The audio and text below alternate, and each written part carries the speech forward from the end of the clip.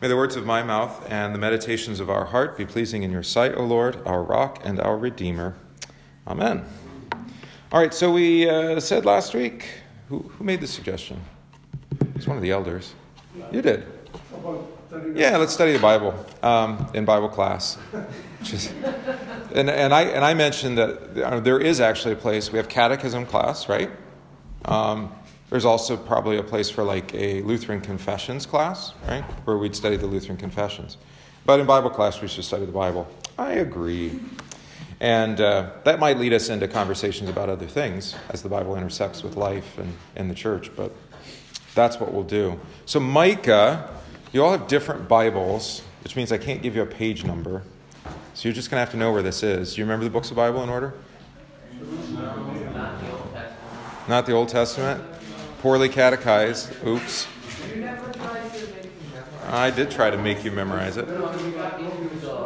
Well, children, there is this handy-dandy thing at the front of the book called a table of contents. Does this one even have that? Yes, it does. Okay? But it's one of the minor prophets, so you see, comes after Isaiah, Jeremiah, Ezekiel, Daniel, Hosea, Joel, Mike. Where is it? Lamentations, we don't forget that too. Comes after Jonah, which is a really short book, so that's not a good landmark, is it? In this Bible, it's 3 pages. Yeah. So after the Psalms, which is in the middle, are you finding the page number for Micah? You have the same one as me. Micah.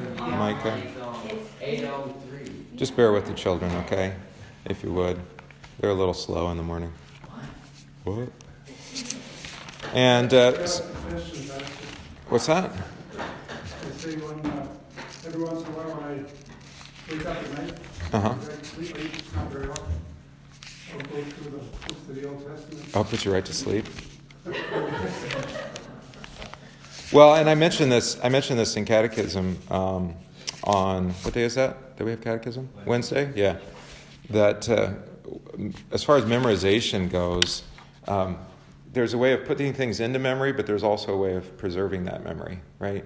So we sometimes just think of memorization as like you do it once and it's done, but you know better, right? Maybe it's like riding a bike, but you have to go try riding a bike again, right? And the first time you do that, it's pretty awkward. Or like I mentioned, I was in Siberia, come back and then have to remember how to drive again. I've been gone, 2.5 weeks. You haven't driven for a while. It's like it's a little weird. So yeah, you have to repeat it. So yeah, go through the books of the Bible regular. Micah, Dale has a self-study Bible. Or a Lutheran study Bible. That's a self-study Bible, right?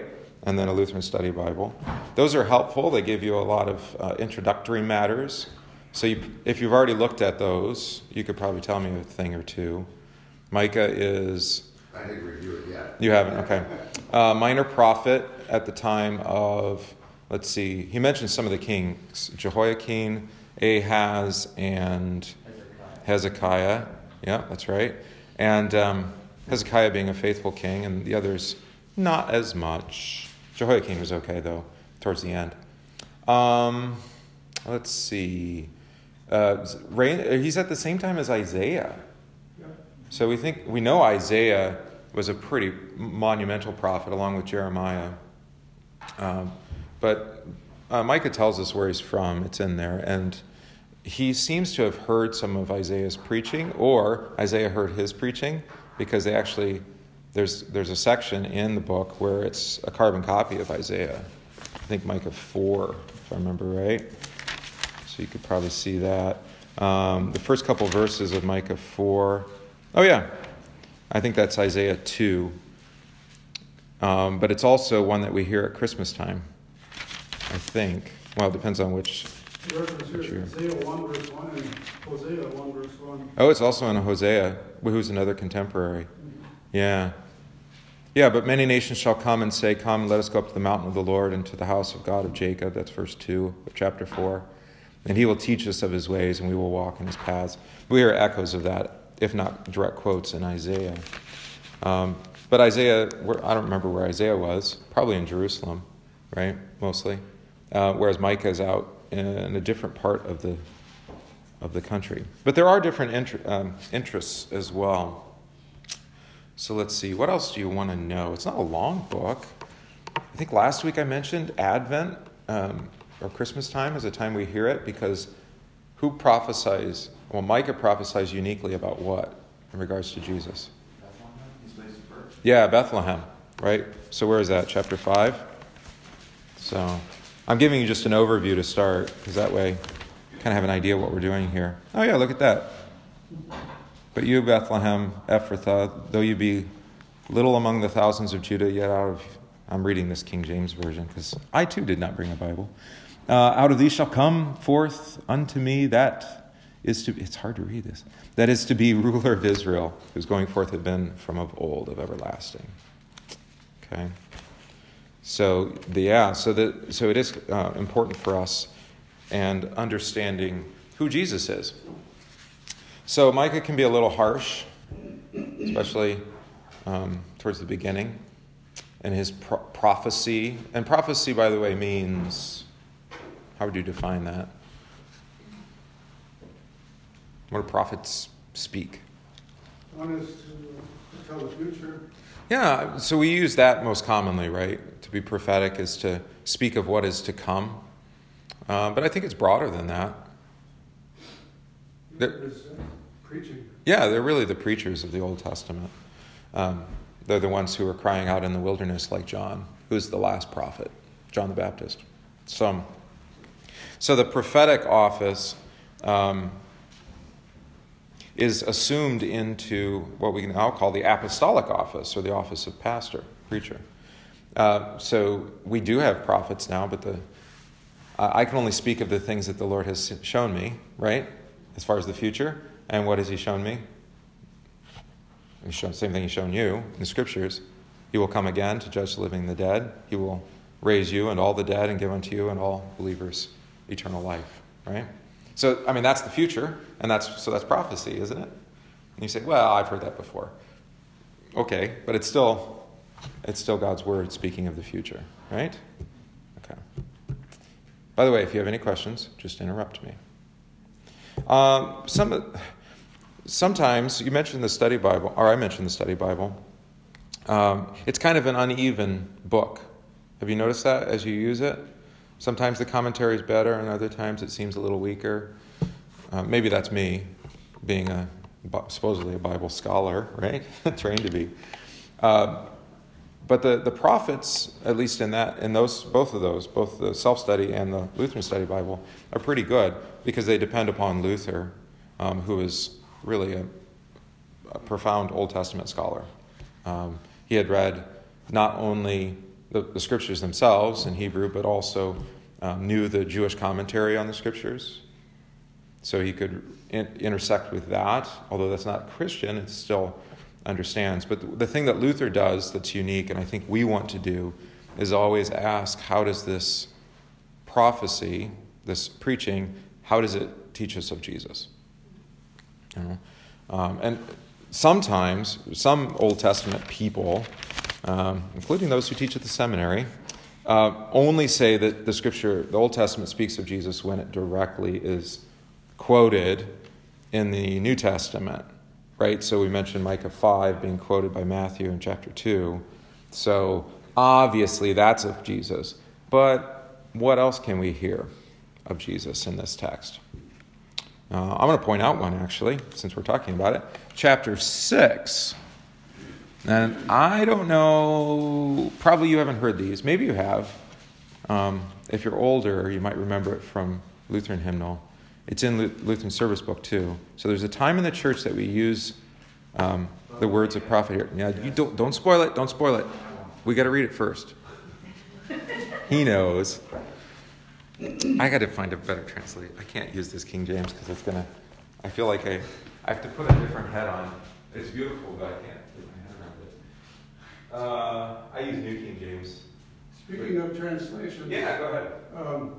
Just recently I saw something, I guess it was on Facebook, people put a lot of stuff on, and they were comparing the New International Version with the King James Version. Mm-hmm. Yeah. Did anybody see that? Where you see the New International Version left off part of a verse that's in the King James Version. Mm-hmm. This happens frequently. And it was pretty important part. Well, okay, so Bible translations. Hold that thought. Let me give you Micah 6 bit, and then we'll come back to that, because it is important. So hear what the Lord says. Arise, plead your case before the mountains. Let the hills hear your voice. This is the Lord speaking to Micah.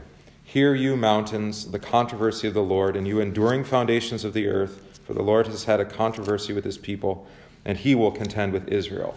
So now this is the Lord's words of contention with Israel, if you like, if you want to use that language. O my people, what have I done to you? In what have I wearied you? Answer me. For I brought you up from the land of Egypt and redeemed you from the house of bondage, and I sent you before Moses, Aaron, and Miriam. O my people. And then there's more, and there's more. Ethan knows where this is from. Anybody else recognize that? There's a time in the church here you hear those words, or you might have. I don't know when, but I do. Yeah, you recognize them? Okay, this is part of the Good Friday liturgy. So on Good Friday, there's a section called the Reproaches. Have you heard of these? I don't know if you've used them. We have elders here. We haven't gotten to talking about Holy Week and what that looks like. You know, part of being a pastor, I said it's like moving into a new house, and you just open the box and you find out what's inside each box when you get to it. Unless you need to look for a specific box, and hopefully it's labeled. In this case, we're worried more right now about Christmas and Advent and Christmas. But Good Friday, there's a couple different services that are commonplace. But there was an old one called the Tre Or, the 3-hour. I know there's probably one of those around. Who does that one? I think First Emmanuel, yeah. I'm sure Trinity in the city maybe in Sheboygan did that. So, or maybe not. Maybe they do a different one. That's kind of it's a medieval tradition that Lutherans brought back in the 40s and 50s. But there was an older service called the Chiefs. We now call it the Chief Service, but it was the Good Friday liturgy. Yeah. It's a service called Tenebrae. Now, Tenebrae is another medieval service that mostly Lutherans, that was brought into Lutheran practice, again, around the time of the Lutheran hymnal, so the 40s, 50s. That is a Holy Week. It's a service of darkness, of candlelight darkness. Historically, you would hear psalms read and readings and extinguished candles until it was dark. And they would do, in some parts of Europe and during the medieval period, they would use that every night during Holy Week. And then it may even been later. You'd have to look at your histories. I don't know if we can go back and look at bulletins that far back to see when this congregation started celebrating Tenebrae. But it wouldn't have been until the second half of the 20th century, maybe even later than that. So that was something that was brought into the Lutheran Church later on that had been set aside during the Reformation. Seems to me when Pastor Linda was here, we did a service. Mm-hmm. Yeah, that would make sense. Because he was here.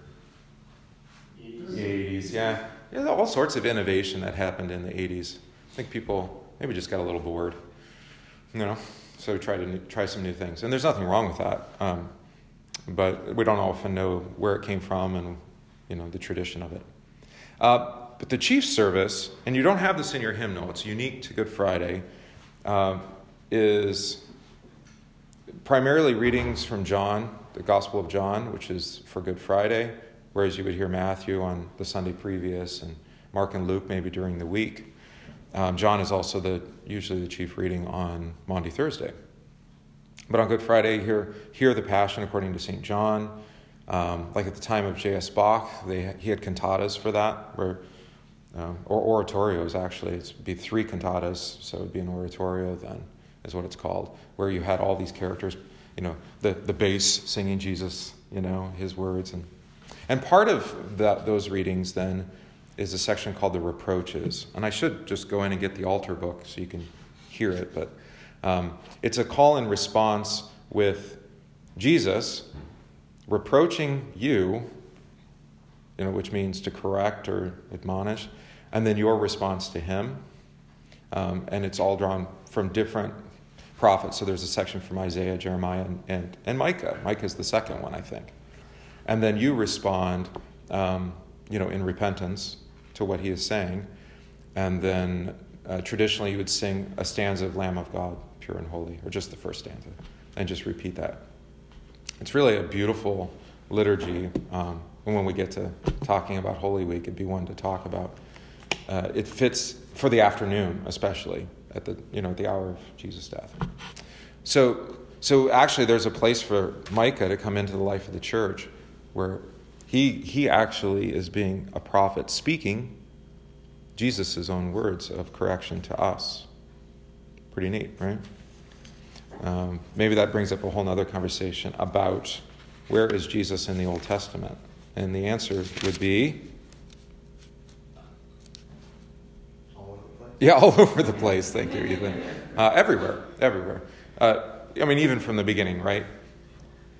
And God said, what did he say?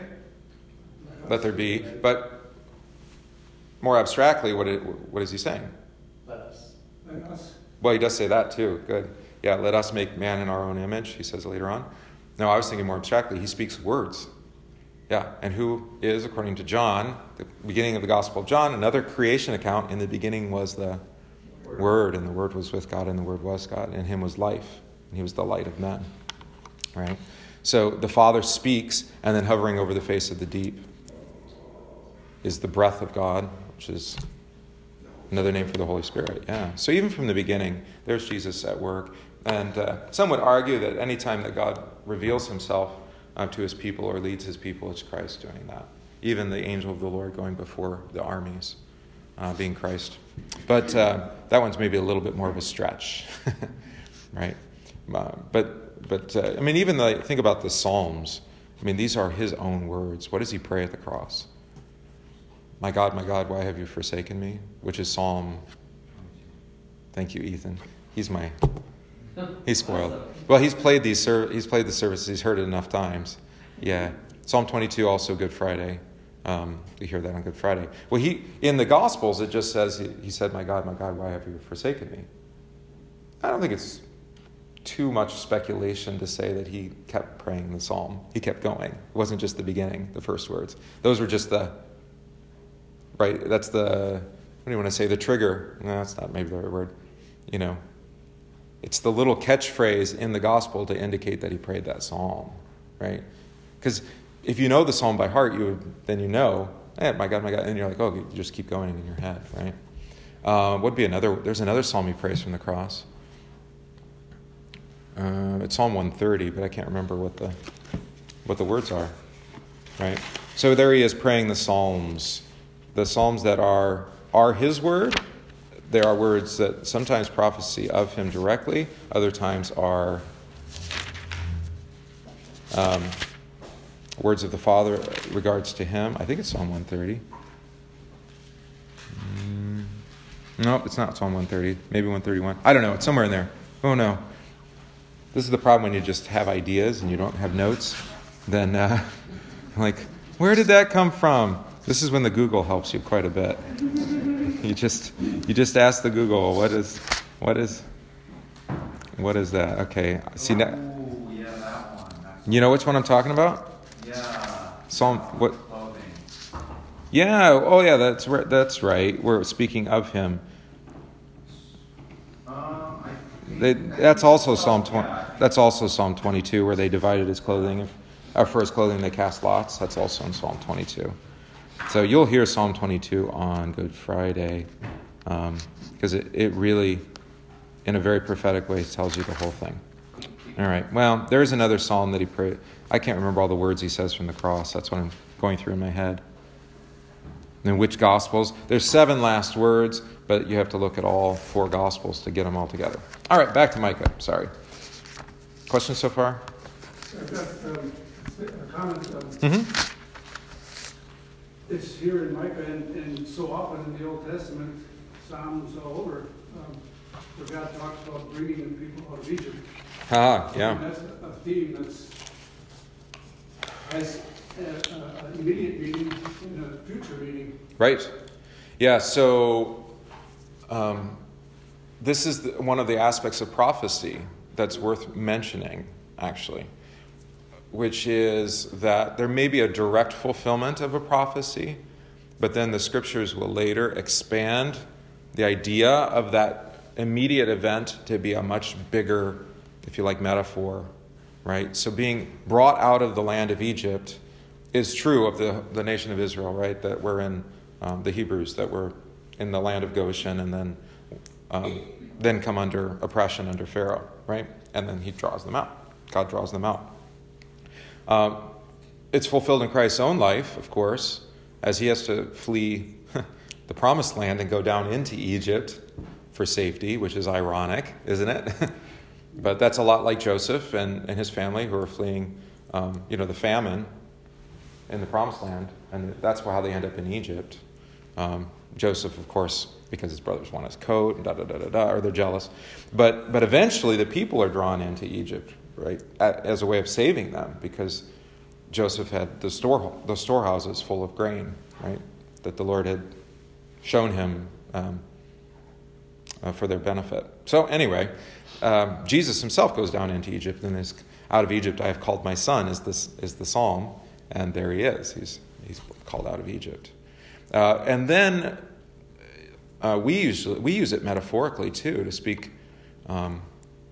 Think of Luther. I mean, he thinks of Egypt in terms of like the land of sin and death, and that Pharaoh is a type of the devil, right? And that's in the New Testament too, but where it's not coming to me. So it's used even in a bigger sense that you have in Egypt, and that you are being translated or being taken from the land of sin and death and the devil, which this might even be Egypt, exile. I think, it was the hymn we sang at the installation, Lord have mercy, right? Or did we sing that last week? Are we singing that today? It all blurs together. And then there's a fourth reading also. Oh yeah, go ahead. Which is pertaining to us, coming from our Israel to the eternal rest. Oh, right. To the promised land. Yeah, going up to the mountain, Mount Zion, which would be, physically it would have been the Temple Mount, but for us it's the heavenly Jerusalem. That's right. Yeah, so lots of ways that the scripture then speaks. The English word is multivalent. Who's this? Multivalent. Have you heard that? What is a valence? Do you know what a valence is? Yeah, it's a covering on top of the window. Right. So if it's multivalent, think of it like an onion, right, with its layers of skin. Yeah. So there's multiple levels of meaning. You could simply say double meaning. Double meaning, or triple, or quadruple, or yeah. Multi-meaning. Cassie. But I'm curious if that concept is, do we agree on that as Lutherans? I'm just remembering, like, when I had the Old Testament with Dr. Jastram. Yeah. And, like, the three principles of Scripture that he, like, hammered into us over and over. It's Christocentric, Scripture interprets Scripture, but he would always say one intended sense. Yeah, and so I had Dr. Jastram as well Okay. at Concordia Chicago before he went to Mequon. So we have a lot of things in common that way. Dr. Jastram is of the school that's sometimes called the rectilinear school. Oh, okay. I mentioned this at Fort Wayne Seminary. There were Old Testament people that were more in understanding that yes, there's a clear intended meaning, but then there are other levels of meaning that are intended as well. Okay. Which is not rectilinear. Rectilinear would say only direct prophecies relate to Christ. The others there's immediate context that's the intent. And I don't think they're entirely wrong. Sometimes we talk so abstractly, like we make the meaning all metaphorical, as even to say that it didn't actually even happen, or it was just there were just words in search of meaning. But especially with the Old Testament, so much of it is historical, and it's contextual. So that's where, like, Dr. Jastram is really helpful to say, no, let's first pay very close attention to the immediate context and the way that those words would be received by the people who heard them then. And that's the original intended meaning. It doesn't mean that there's not a broader meaning now, I would say, but let's not lose sight of actually why that word was given. One example is, behold, a virgin shall conceive and bear a son. And you hear those words and you say, well, who is that? It's Mary, and it's the promise of Jesus, right? That's from Isaiah 6. But it's a prophecy given to Ahaz, and the word is in Greek, it's gunais. I don't remember what it is in Hebrew.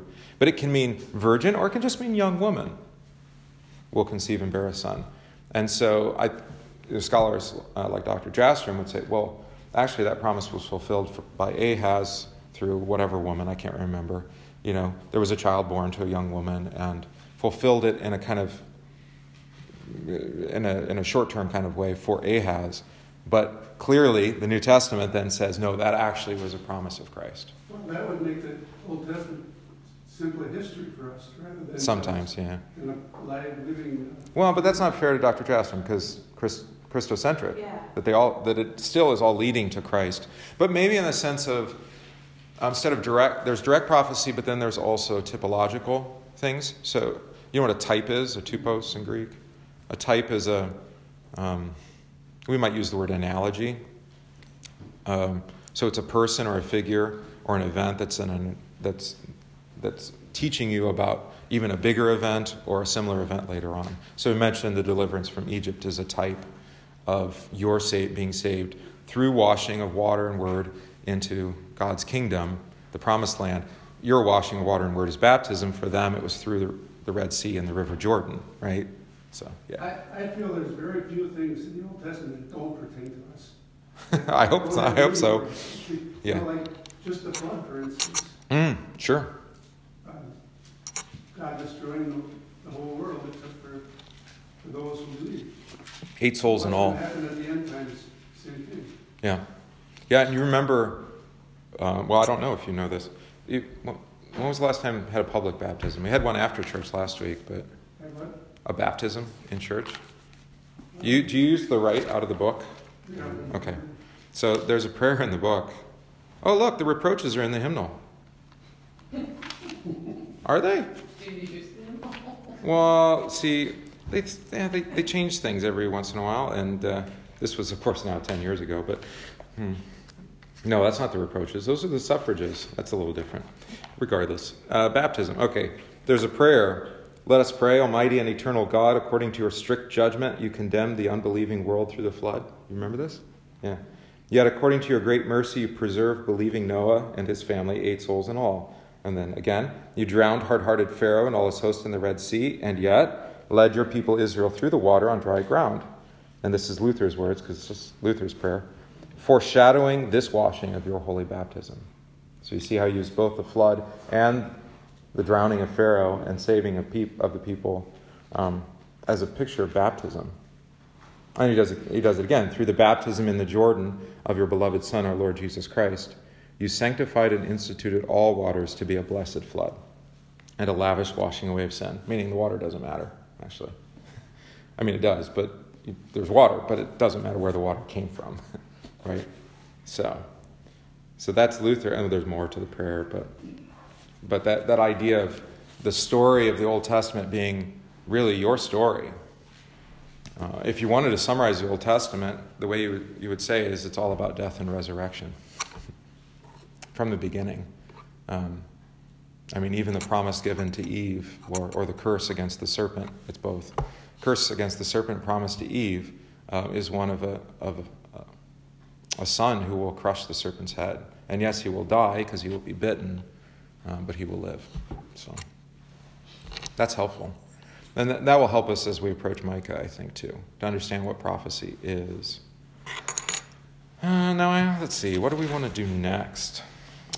Maybe, before we read, how about you hear a little bit of what Luther has to say? Because remember, Luther is an Old Testament scholar. So I'm just going to read it for you. But it'll be a helpful introduction. And this is what I checked. This is what the Concordia Study Bible, or Lutheran Study Bible, uses for most of its information there. You okay? Okay. When the destruction of the Jewish people was imminent, when the new age and kingdom, namely Christ, were coming, God sent many great prophets to cry out and lament about the coming destruction of the entire people, so that at least some who heard the preaching of the threatening evil might believe, be converted, and thus converted be saved. So this is preaching of law for the sake of Christ, right, which is gospel. That's what Luther's saying. In the same way, they might delay that terrible and wretched destruction.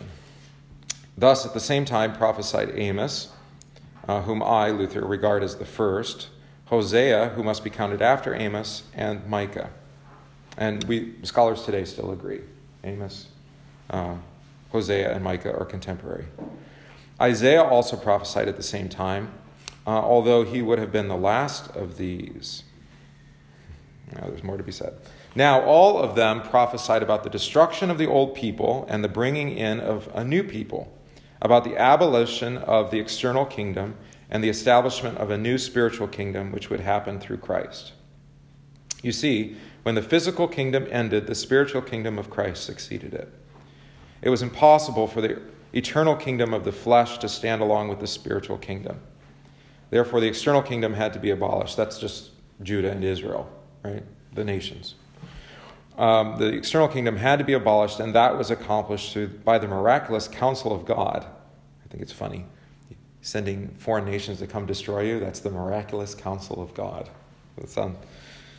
When he caused his people to be carried off into captivity, a people who were boasting smugly about their external kingdom and their external righteousness. And yet, after the dispersion, massive though it was, God Almighty preserved for himself a remnant of the people, which he caused to be brought back from both sides, from both Israel and from Judah. Of those remnants saved, nevertheless, the greater part was numbered from Judah rather than from Israel, in order that there might be some in whom the new kingdom might begin. After all, there had been a promise that Christ would be born of these people, and that from them, from the line, the line of Judah, the Lion of Judah, right? Where do we say? They would come forth the Savior in the new word of the new kingdom. Therefore, in order that God might stand on his promises, he saved some, although very few, among whom he might present what he had promised and might be found faithful or truthful. The prophet Micah thus was sent to declare that the destruction of the entire people was imminent, but all the prophets cried out in vain. The people didn't listen, right? So you see what Luther is doing there is, he's saying that Micah is a Christian preacher, effectively, who's preaching death and destruction and the imminent end of the world, if you like, which you're going to hear the next couple of weeks in church as we ramp up towards the end of the church year. But not for the sake of just cursing people, right, or leaving them in their sin and despair, but for the sake of Christ, right? They would repent and believe. But one of Micah's themes, which Luther picks up on well there, is who believes? What was the word? Start with an R. Remnant? Yeah, remnant. Right. So that's the leftover carpet that Karen left in the house for us.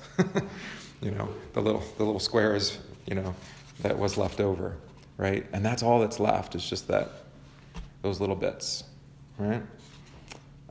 That's not exactly an encouraging word, is it? Yeah, go ahead. Well, I'm just referring once again to an incident in the Old Testament that pictures that same thing, which is the flood. Right, Only a remnant saved. Yeah, 8 souls. Again, there was a remnant only from Assyria and Babylonia that was saved.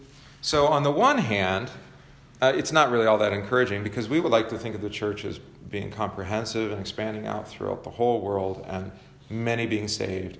Like we talked about with the boards on Wednesday, we'd like something like Pentecost, where, Peter preaches a sermon and 3,000 souls are converted and are baptized, This is like in the American context, this is a revival, right? And then we hear somebody like Micah where it's like, no, they come preaching sin for the sake of repentance and belief in Christ, and only a few people believe. Which is also something I should probably read for the boards or maybe for the council, right? Is that we don't have a promise that says, yes, he's always going to grant this exponential growth. It's going to be like Pentecost. In other places, he preserves a remnant, a small number of people, right, that are faithful. And that's just as much his will as the big, expansive church, right? So there's a way that we can idolize either. So we can idolize the big church, that we want to be a big church, and that's what it means. That's how we would know that God loves us and that he really, endorses what we're doing. Which may be true, actually. There's Lutheran churches that are large, right? That are faithful. But then on the flip side, you can also idolize your small church, where you can say, well, look at us. The reason we're so small is because we're so faithful, and nobody else can stand us, because we're so faithful, and they don't like the truth of God's word or something like that. And actually, God reproaches people like that. Well, a good example would be the prophet Elijah. Remember when he's hiding out in the cave? Yeah, and he's like, I'm the only one left. I'm the only faithful person in Israel. And what does God say in response? The still small voice. But what's the voice say? Oh, you know what? There's 3,000 or 5,000. I think it's 5,000. There's 5,000 other faithful people in Israel. You're an idiot. You just don't know them. So that's the danger. You don't want to. Either way, it's a different kind of pride, right? Either pride in hugeness or pride in smallness. Whatever the Lord accomplishes through his prophet or through his people here, we give God the credit, whether it be growth or it be actually, that he diminishes it to a remnant. Either way, we give God the thanks and we ask his will be done, right? So that's kind of the critique of, I guess, what in the 80s, we're talking about the 80s, called the church growth movement. You remember that? Because it said that only growth is the only indication of God's favor, basically. Not small. And actually, numbers don't really matter. It's faithfulness of the people that matters. We don't need warm people. Are people in the pew keeping the church warm, even though it was kind of chilly in there this morning? Yeah. All right. So that's a little bit of Luther. I could keep reading, actually. This is his preface, because he gives you some historic context. Would you like to hear that? All right, let's do that. All right, today, through God, we have received the sound gospel in rich measure. We, too, must have no doubt that some great calamity and change of all things threaten us. So for Luther, that was, he thought the world was ending. And that's how catastrophic it was for him. Maybe we think that too. Chicken Little. This guy is falling. Because of his goodness, God Almighty warns us, just as he warned the Jews with many prophets and an abundance of words. He calls us to repent, but just as they held all things in great contempt, so also do we. We don't listen either. That's his point. After all, our princes rage against the gospel and its preachers. They persecute its preachers, arrest them, throw them into prison, and kill them. All right, we're not having that happen yet. It does happen in other countries, though. There have been more Christians martyred for the faith in the last 100 years than throughout the whole history of the world. Best guess, but as far as the numbers go. We just forget about it. Think of I mentioned Russia. I mentioned the Soviet oppression of Christians. Apart from the Russian Orthodox who collaborated with the Russians. The same thing happening to some Christians in Germany. But especially China would be a big one. What was his name? Mao Zedong or whatever? Is that right? And then Pol Pot? Where was Pol Pot? Thailand? Again, martyrdom of Christians there. Yeah. So best guess on numbers. That's all over the world. It is. Yeah, it's happening in Africa where Christianity is seeing great growth. The people are being oppressed. Islam religion is, killing Christians in Africa. Yeah. And there was just a shooting in, I think, Nigeria maybe a week ago. I don't know. It's hard to keep track of them all. Wasn't it at the shooting in Colorado where he asked the student if they were a Christian? Really? That was Columbine. That was Columbine? Yeah. Okay. Maybe you don't remember that one. No, I do remember Columbine. But, that's... Yeah, it's maybe we're a little blind to it, but it's right across our border in Canada, for example. A lot of what we would call faithful Christian preaching is now considered hate speech there. So you will be imprisoned for it. Yeah. Isn't that something? So, where was I? Oh, yes. Even the bishops whose responsibility it is to promote the gospel persecute them very much and confirm wickedness against the word of God. This is Luther's own experience. He's projecting a little bit, but it's true.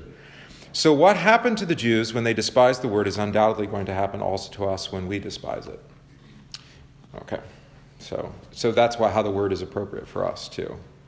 Here's what happens if you fail to heed God's word.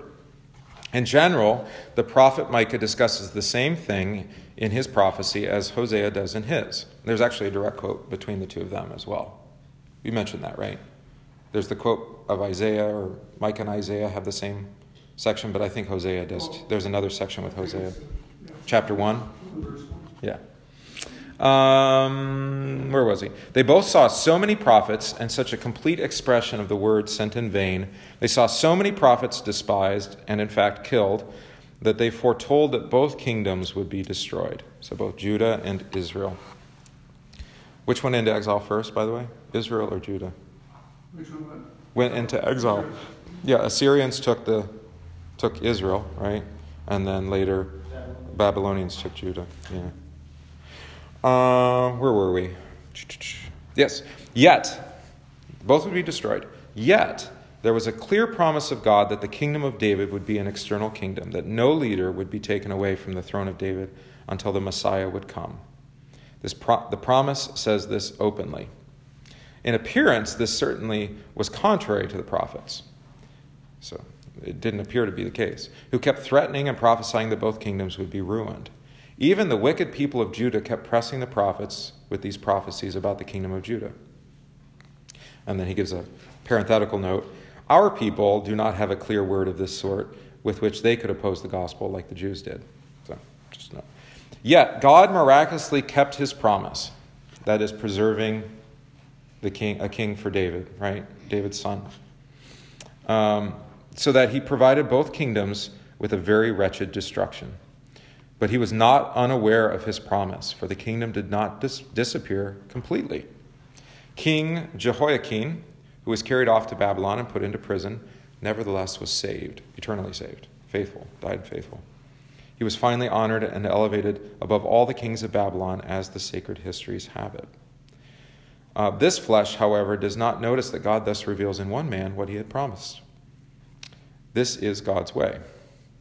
Thus also in Romans 11:1, Paul proves that God did not reject his people and says, I ask then, has God rejected his people? By no means. I myself am an Israelite, a descendant of Abraham, etc. A special part of that otherwise numberless people was saved. Isaiah 2 says in Isaiah 10:22, for though your people Israel be as the sand of the sea, only a remnant will be saved. All right, questions so far? I'm reading a lot, so let's get your attention. Okay, good. Therefore, the Jews, however, understood these promises in a different way. Therefore, they did not accept the prophecy of Hosea, Micah, and the other prophets that both kingdoms would be destroyed. Because they only thought, as he said in his very beginning, of an external kingdom, like an earthly kingdom, we would say, right? Not this heavenly spiritual kingdom that actually transcends time and place, right? And it begins in the house of David in a town called Bethlehem, as Micah tells us. But then Jesus himself says, my kingdom is not of this world. If it were, I would have sent soldiers to hack and slash. All right. We have no such word. Our people have no such word, though they boast that they are the church which God is not going to forsake. No harm will befall us. There's always a danger when a church says that. What do you mean no harm will befall you? If you're faithful, he is faithful, right? But if you choose not to hear God's word or study God's word because you'd rather study something else, that's a problem. And there is a consequence. But let them look to the example of the Jews. Let them be frightened and cease being confident. God will be able to save his church here and there throughout the world, one in one city and another in another. But in the meantime, all the princes, the pope, and all the bishops will perish. This is just the way he miraculously saved the kingdom of Judah, although almost the entire kingdom was wiped out. So he preserved the remnant, even as they were in exile in Babylon, right? Yeah, that's what he's saying. Thus God acts in a miraculous fashion so that the wicked are ashamed and blinded and die. In this way, he sometimes acts so that the prophets appear completely contrary to him. This appears very clearly in Jeremiah and Ezekiel, who are intense, to put it lightly. You read Jeremiah?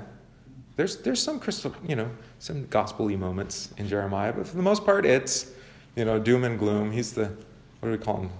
Fire and brimstone preacher, right? That's what they used to call him. Jeremiah prophesies about Zedekiah, king of Judah, and says that it will come to pass that Zedekiah will be captured and surrendered into the hands of the king of Chaldeans, Babylon. Then the prophet adds, Jeremiah 32, and he shall speak with him face to face and see him eye to eye, and they shall take Zedekiah to Babylon. So does Ezekiel in Ezekiel 12. We'll skip a little bit. And this is also the way that Micah prophesies. Ezekiel had foretold that the king would not see the land, and indeed he was correct, because they tore out his eyes before he was taken into Babylon. Did you know that? Yeah. That's a pretty vicious thing to do to the king. It's like Game of Thrones, if you ever watched the show. I don't suggest it, but if you have. Ezekiel tore out his eyes. Jeremiah had foretold that Zedekiah would see the eyes of the king of Babylon, but he too was correct, because before he was brought after he was brought to the king, then his eyes were put out. So, So this is the thing with prophecy. Sometimes people are having trouble reconciling it, and that's what Luther is dealing with here. It's like, well, how could one prophet say his eyes were put out and he didn't see Babylon, and then the other guy says he did? Well, this is how it's understood. And so then people get hung up on the contradiction and they miss the point. There was a famous book back in the 40s called Bible Contradictions by, I think Johann or Wilhelm, I can't remember, some German name. Arndt was his last name. He was a professor at St. Louis Seminary. And that's exactly the problem. People get all hung up on the seeming contradictions, and they miss the whole point of the prophecy, right? So that's another thing to be wary of. But this is God's way. If he wants to blind us, and so he acts against our presumptions when we are too smug, that's his thing. He can do that. All right, so there's Luther's introduction. How are we doing on time? I don't have a clock when I'm facing you, so... Oh, we just have a few minutes. Okay. Why don't we, unless you have a question, go ahead. One of the most well-known verses from Micah is chapter 6, where we were in before. Yes. I'm sure everybody recognizes verse 8 and 9. Verse 8. Ah, yeah. Because Jesus quotes this, doesn't he? I think. In Luke and Mark, maybe? I don't know. I'd have to look it up. He has showed you, O man, what is good, and what does the Lord require of you, but to do justice, to love kindness, and to walk humbly before your God, or with your God.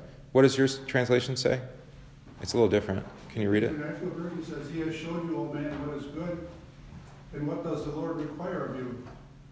To act justly and to love mercy and to walk humbly with you. It's pretty much the same. Yeah, to act justly versus to do justice. They're not quite the same thing. And maybe this is an important thing. I was going to have us read chapter 1, but we haven't actually read it yet. I've given you an overview. Hopefully this will help you as we dig into the book. But this is a theme throughout all the prophets, but it's here in Micah as well, of justice. And what is justice, right? Have you heard this term, social justice warriors? SJW. This is the more right-wing, politically leaning folks among us. This is describing the people who say that, that we need to promote equal rights for LGBTQ plus people, right? And that women are being oppressed and men are evil, patriarchal people. And so you notice that this is a political theme. It was in the elections. It was a big part of the elections. The Democratic Party made it like part of their platform, is that we're electing minorities, women, homosexual people. I don't know. There were other things, right? I said minorities. So they made a big deal out of like African American women and Native American women being elected, Muslim women as well. There were 2, I think, elected. The first 2 Muslim women for Congress. So that's under this social justice. So justice is that we need to do the right thing, right? And that people need equality and there needs to be fairness. That's not exactly what God talks about when he says justice. It's really a different thing. It's related to another word, actually. Has the same root in Greek and in Hebrew, which is righteousness. That's why I said do the right thing. So justice and righteousness are actually, they're what do you want to say? They're in the same word group. Cousins. Yeah, close cousins. So if you are righteous, what does it mean? It means that you do justice, that you do the right thing, right? But who defines what is right? That's the key. Who defines that? God does, yeah. And who is right, actually, according to the Bible? No one is except for God, right? So the problem with saying, here's what we believe, and this is the social justice warrior movement thing, this is what we know in our hearts is right for this world. That these things these old patriarchal or whatever systems need to be torn down, and we need to upside down everything, because then everyone, then there's true justice and righteousness. Problem is that the idea of what is right is coming from us. And as the Bible tells us, we just read Romans chapters 1 and 2, which I'll quote in the sermon, actually. There is no one that is righteous. No, not one. All have sinned and fall short of the glory of God. Right? You've heard that.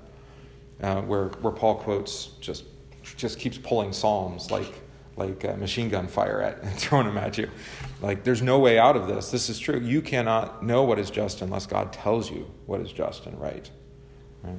So when he's, a good example of this is when the way that the scriptures reveal,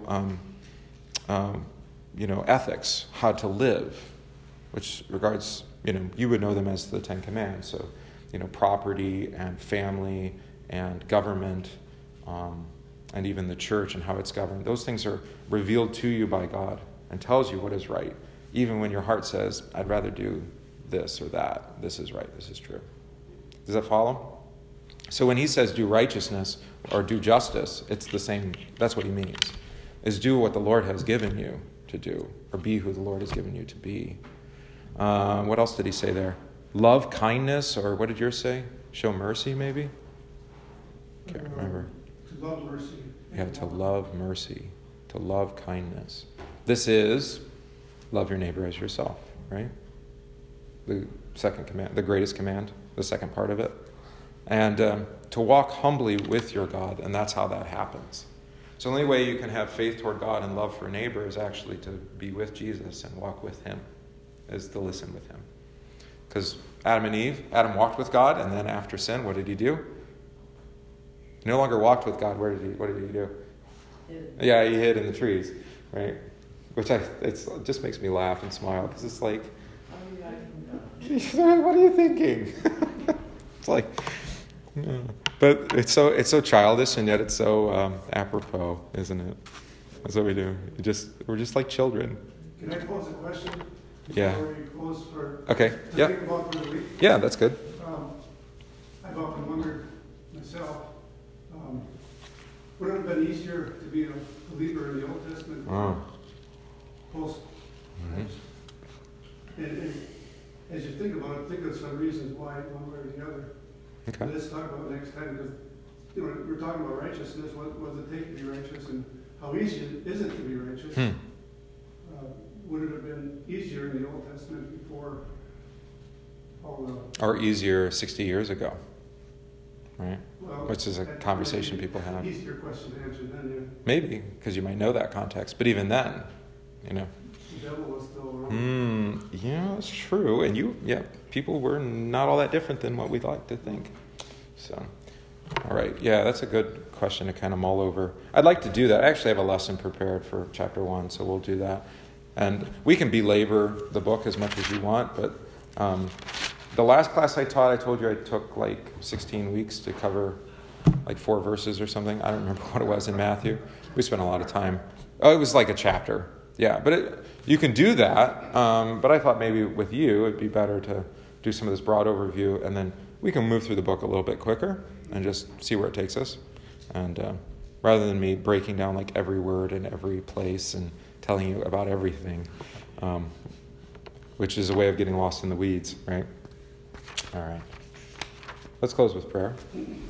Our Father, who art in heaven, hallowed be thy name. Thy kingdom come, thy will be done, on earth as it is in heaven. Give us this day our daily bread, and forgive us our trespasses, as we forgive those who trespass against us. And lead us not into temptation, but deliver us from evil. For thine is the kingdom, and the power, and the glory, forever and ever. Amen. All right, chapter 1 next time. By the way, do you